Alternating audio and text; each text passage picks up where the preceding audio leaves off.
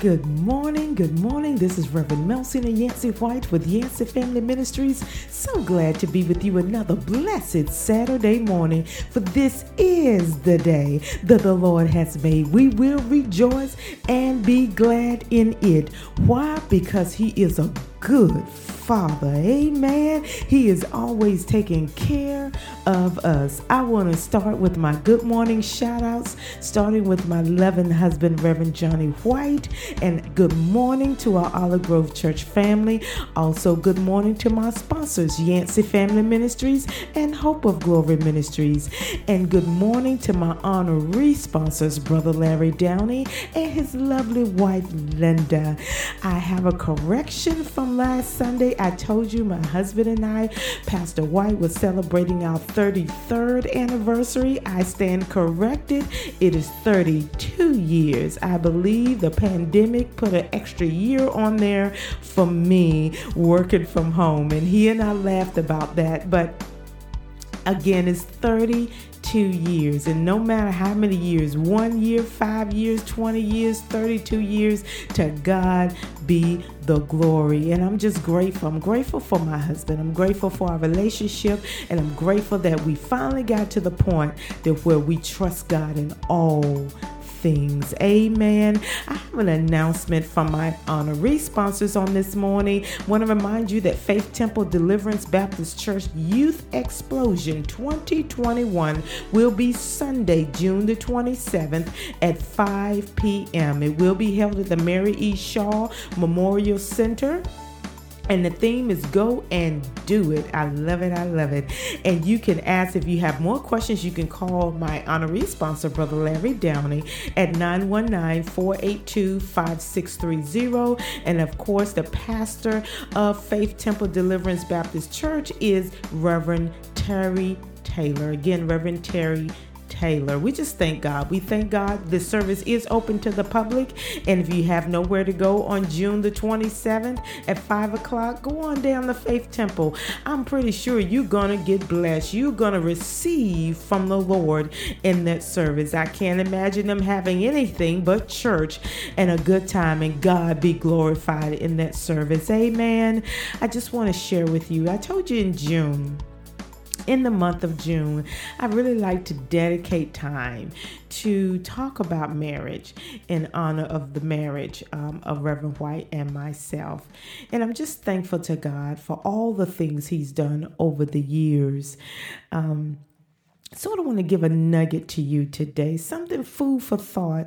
And then I want to give scripture. I want us to really just think about what God is saying through me through this broadcast this morning. I want to talk about, uses a common phrase, actions speak louder than words. Actions speak louder than words. Oh, we know that. You can say you love me, but prove it. You can say you're a good worker, but prove it. You can say you can do this, that, and the other, but prove it. Actions speak louder than words. And sort of what I want to talk about is how your time with God in your marriage, I'm talking about marriage this morning, your time with God is way more effective than any words you can have with your spouse.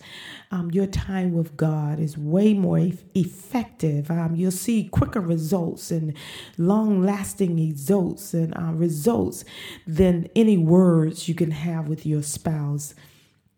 In our marriage, the pastor will always, make comments. I don't say much. We don't argue.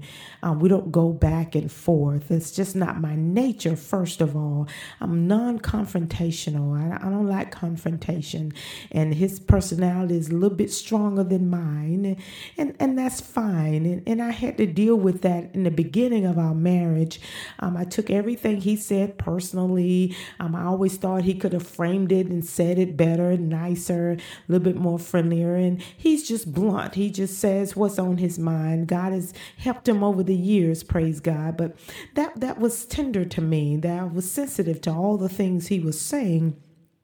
And a lot of marriages are like that. So we don't argue because I'm non-confrontational.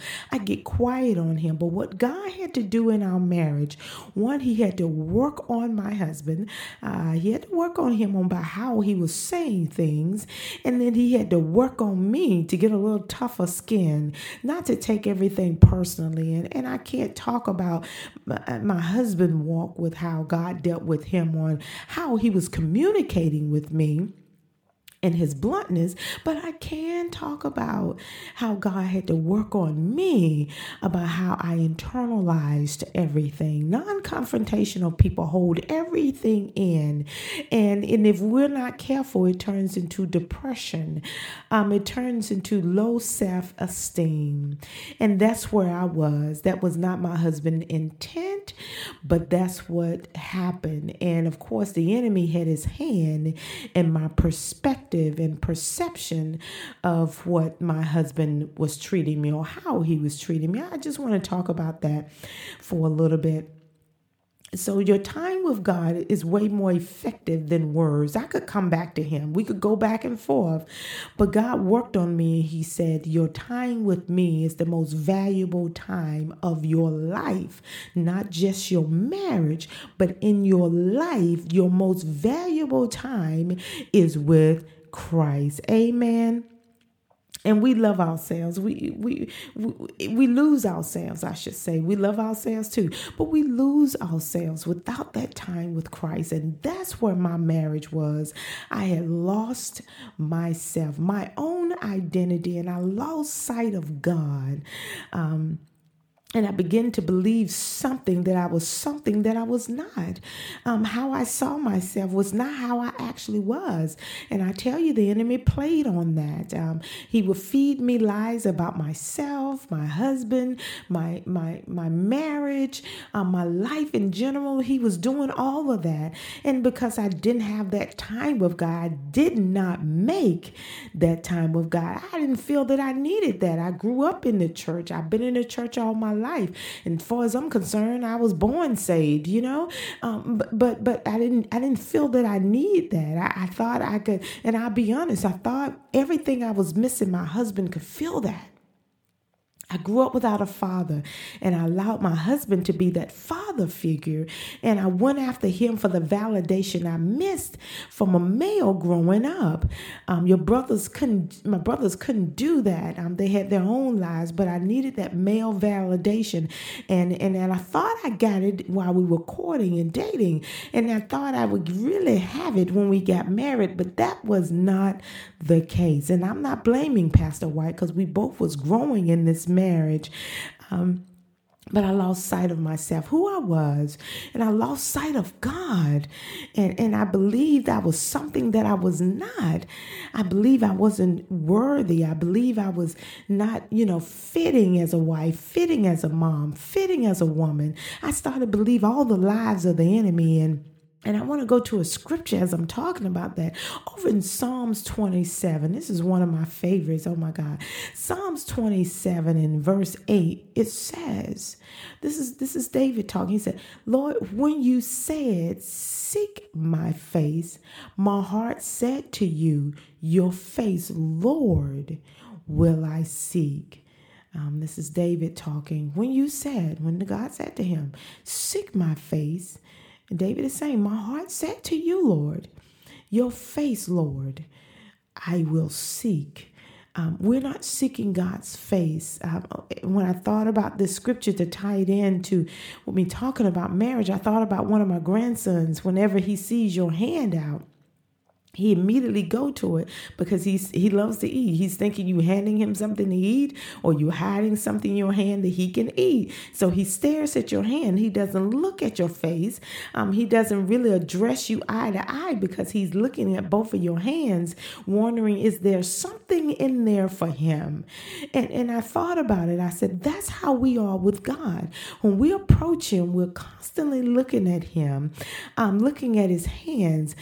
David experienced that Yes, he did. In the beginning of this, he talked about that. In the beginning of Psalms 27, he said, the Lord is my light and my salvation. Whom shall I fear? The Lord is the strength of my life. And whom shall I be afraid? And he goes on down, one thing that he desires of the Lord, that he seek after dwell in the house of the Lord.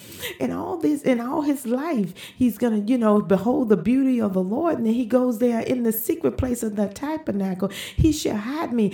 David was talking about, how God is his strength, God is his life, and how, God hides him in his provision. He seeks to be in his tabernacle. And then he said, hear, O Lord, when I cry, my voice. Here have mercy also upon me and answer me. And when you said, seek my face, my heart said to you, your face, Lord, will I seek. David is experiencing the blessings of God. He was experiencing the hand of God, but God replied to him, seek my face. Because only by seeking his face do we know who we are. And we come to know our own identity in Christ. And that's where God had to sort of get me to. He said, daughter, just because you play and sing, that don't mean you have a relationship with me. Come on, we all know this. Just because you sing in the choir and you pay your tithes and offering, that don't mean you have a relationship with God. And we don't want to seek his face. Come on, we want our marriage and our life to experience only the hands of God. We want the blessings, but we don't want to seek his face. We don't desire that relationship. Let's just be honest. I didn't desire a relationship with Christ. I was married. We were having children. We were traveling. We was in ministry. I didn't feel like I needed that deep relationship. I didn't feel like I needed that personal relationship. I thought the works was it. I was confused in that area. I thought the works was it, but it wasn't it. I learned that. And so we got to seek his face, and we have to stay in tune with him so he'll always settle us in his grace. I had to learn that I have to walk with him and talk with him. I had to learn that I had to sit still, not pouting. Come on, somebody.